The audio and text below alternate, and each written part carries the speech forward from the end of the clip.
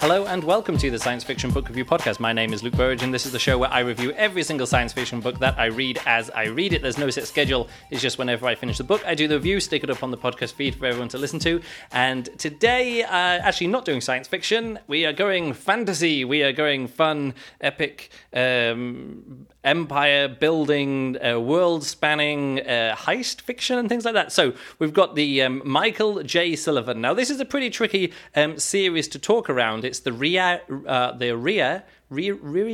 Revelation series, and there's actually 6 books in this series, but the first 2 books were collected together into one story. You got book 1, The Crown Conspiracy, and Evin Parther, and both of those were collected together into Theft of Swords. And then this collection of 2 stories that I'm going to be reviewing this time out is Nephron Rising and the Emerald Storm,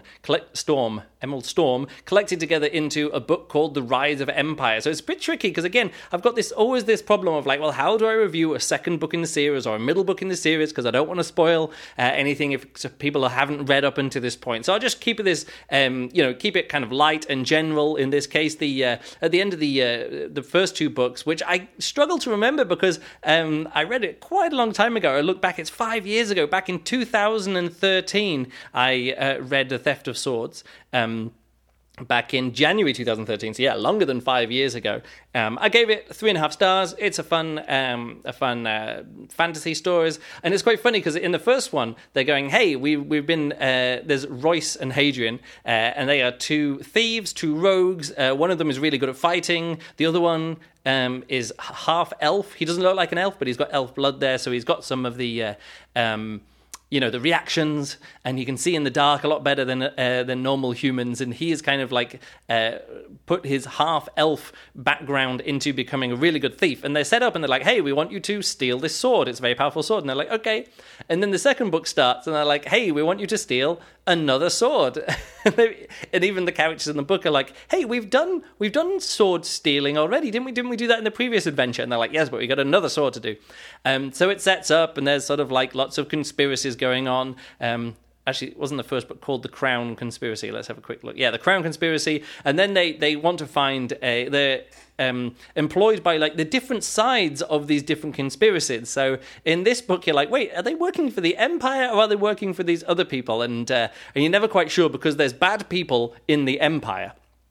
But also, there's good people in the Empire. So sometimes they want to help some people in the Empire, and otherwise not. So anyway, this is all about the rise of the Empire. There's like a load of countries or little nations, states have been taken over in the middle of this, say, continent, I guess. I don't have a map in front of me.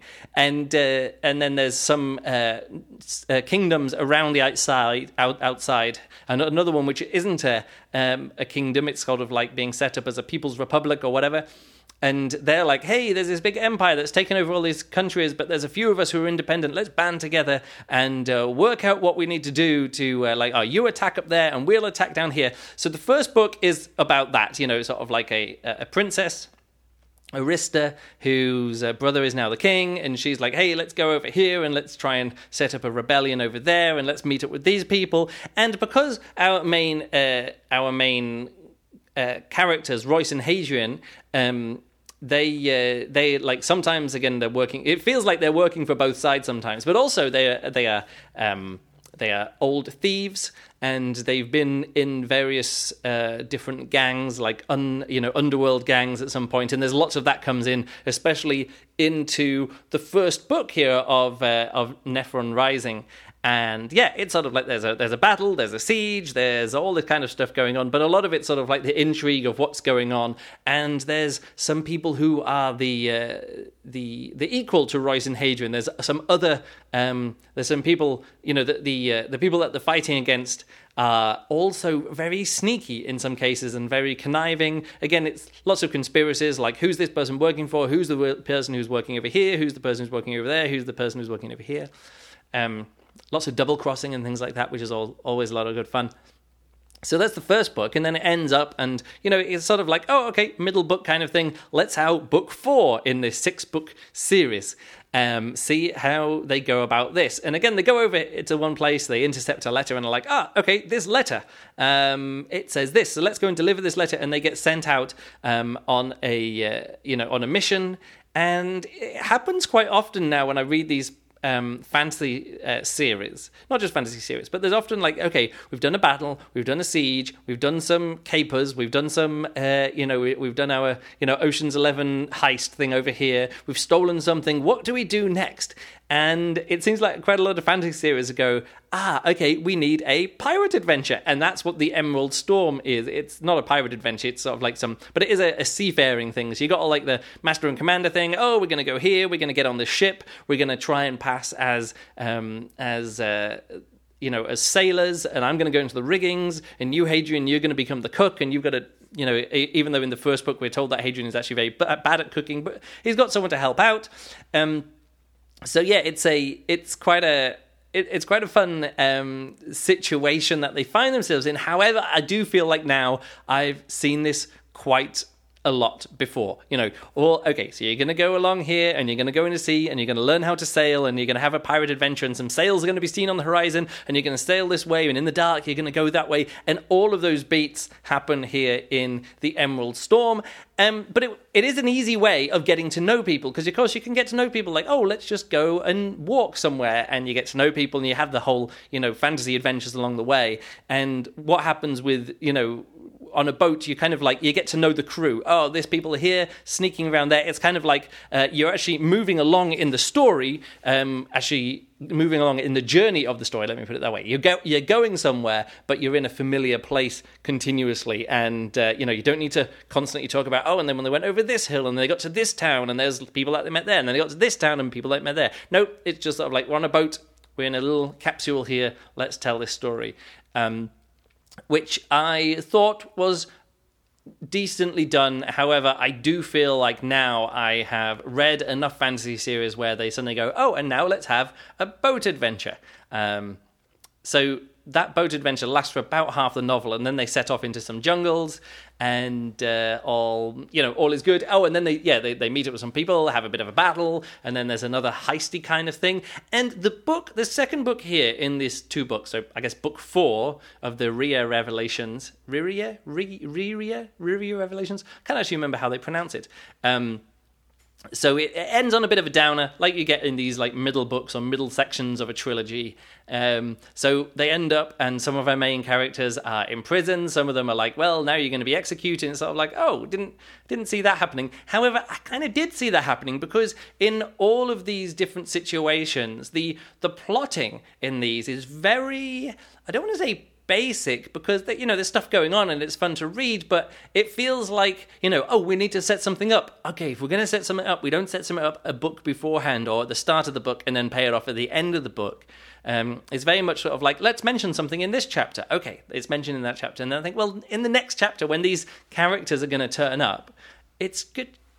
They're just going to pay that off, and then that person's going to turn up, and then they're either going to die or they're going to double cross, or what's going to happen. And there are some things as well where they're like, okay, well, someone is going to have to be the person who double crossed, and it's not that person, and it's not that person, and I'm like, it's this person. It's always that kind of thing. It's like, it's this person over here. And then when they were double crossed at the end, it was the person who I thought it was going to be.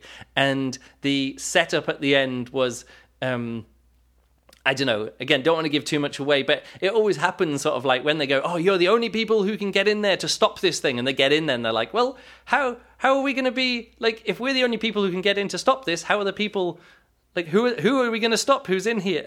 And it's always that, like, you're the people. It's always, what was that, I can't remember, there was a movie where someone who gets into someone at the end, they're like, hey, I've got to get in to stop the bomb, and they're like, You didn't stop a bomb. There is no bomb. It's sort of like, I came here to stop the bomb. They all look at him and it's like, what's in the back of your car? Anyway, it's a similar kind of thing like that. So the plotting is a bit basic, and some of the revelations in this series are not really that surprising. However, I often feel like sometimes it's a little bit easy for some characters to get into a situation, and then a little bit easy for them to get out of situations. It always feels like, oh, we're in jail, we've been caught. Oh, well, let's just break out of jail. And it seems to be, for Royce and Hadrian, always a little bit too easy for them to be, broken out of jail. They just seem to, it all kind of works out for them in the end. And some of the other characters, you just know that that's not going to happen. Of course, they're henchmen. Of course, they're side characters. It's never, things are going to go badly for other people. But I wish it wasn't always a little bit too obvious. Not too obvious. It's sometimes a little bit too clear what's going to happen to these characters and who someone's going to fall in love with and what's going to happen to this character over there. But, there is that kind of like, oh, there's some destiny and this person is here and I've read your timeline and this is going to be happening. Anyway, what I did like about this is a lot of the world building is good, fun, again, pretty standard fantasy series stuff. But, I enjoy going and seeing what the differences are over here and differences are over there. And, they go to the jungle place and it's a little bit, is this being a bit racist? I'm not really sure. But yeah, they get, as they go east, things get more, more savage and things. I'm not sure. Anyway, one thing I do want to talk about though is the setting up of the elves. Now, there is a lot of Holocaust imagery and slave trading imagery with the elves in this book, to the point where that like everyone is in the book is human, and all the humans are like, well, we don't like elves, but we've got to get rid of them some way.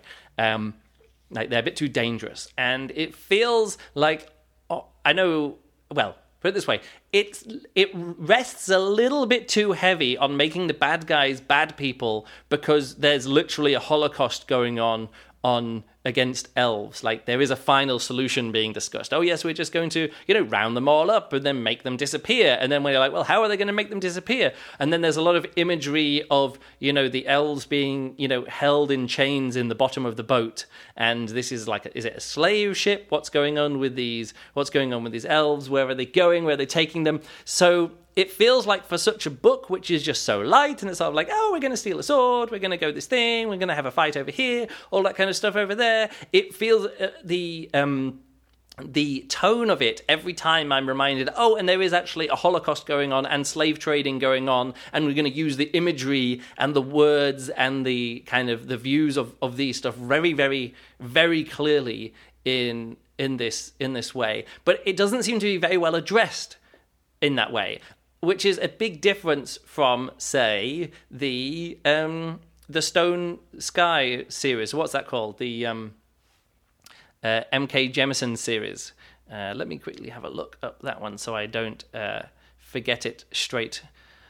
Man, I'm so bad at reading these ones. Broken Earth series, that's it. The Stone Sky was the last book in the Broken Earth, where it seems to be very much in the foreground that we're talking about race and that we're talking about, all the issues that are addressed by what you think a black woman author would do.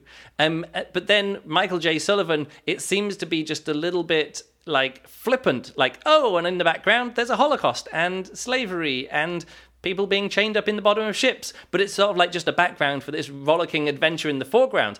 And if I'm just going to have rollicking adventures and, hey, this is good over here, oh, it's a fun adventure, and these people are things, and they're just running around, I kind of either want the main characters to understand what's going on. And one of the main characters is half elf, and I'm like, well, how can he just be fine with this? Like, why aren't they, like, when they see someone just burning a whole load of elves all at once, like, why isn't that person immediately dead? Like, what is the bigger thing that they are trying to do when they're like, oh, a mission is important, so let's leave this person alive. We don't want to blow our cover, so let's leave these people alive. We don't want to. It's sort of like, no, just kill the Nazi who's killing the elves. Like, there's only one thing, and it feels like it's playing off. It's playing off the imagery of Holocaust and slavery, but not taking it seriously enough. And yeah, it just made me... It's only a background thing, which made me feel uncomfortable as I was listening to this audiobook. But it is... Yeah, it did kind of always leave a bitter taste in my mouth, and I was just sort of like, no, I want a little bit, like, you either got to address this or don't have it in the book. And 4 books into this, especially when it gets really heavy with this in the second book, I just really want, if it's going to be wisecracking, fantasy heists, that's great, but, yeah, the Holocaust and slavery imagery which is kind of ignored in the background. It feels like it's just done for flavor. And I don't want something just being like something that important just being in there for flavor. It's sort of like when you read some of these fantasy books, sort of like, and now here's a character, let's just have her raped for no reason. It's sort of like, oh, for story purposes. It's like, no, you just gotta, don't make me uncomfortable in this way. Anyway, I did enjoy these books. I think the first book of these two, Nephrun Rising, is much better than the Emerald Storm because, again, get onto a boat. I'm like, yeah, whatever. But they needed to move along, and I liked the story and pacing and plotting in Nephrun Rising. It's a little bit more contained. And the Emerald Storm, they split apart at the start. The two main characters with Arista, who is this princess, and Royce and Hadrian, they get split apart, and then they don't talk to each other, and they don't really impact each other for the entire rest of that second book, The Emerald Storm. They, you could have just read one of the books all the way through, or all those, all their chapters, all Royce and Hadrian's chapters, just read them all the way through, and then gone back and just read the Arista chapters all the way through, and yeah, I don't think there would be anything to connect them at all. I mean, of course, they both have their own stories, so it kind of like when one is on a high, the other one's on a high, and when the other one's on a low, the other one's on a low. It does actually work out both ways. But they go along in step. But I kind of wish there'd been a little bit more connection between them, because I actually quite liked it when Royce and Hadrian were together with Arista, or at least had something going on there. So I think I don't really have anything else to say about this. Yeah, fun caper fantasy stuff. Yay. Let's say, I think I gave the first book in this series, or the first two books in this series, I think it was let me have a look here, Sullivan.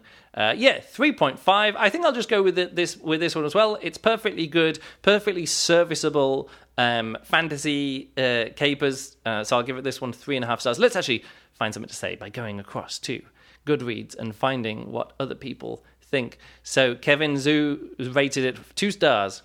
Don't know why I even picked up this book, as my review of Theft of Swords stated that I would never continue on with this series.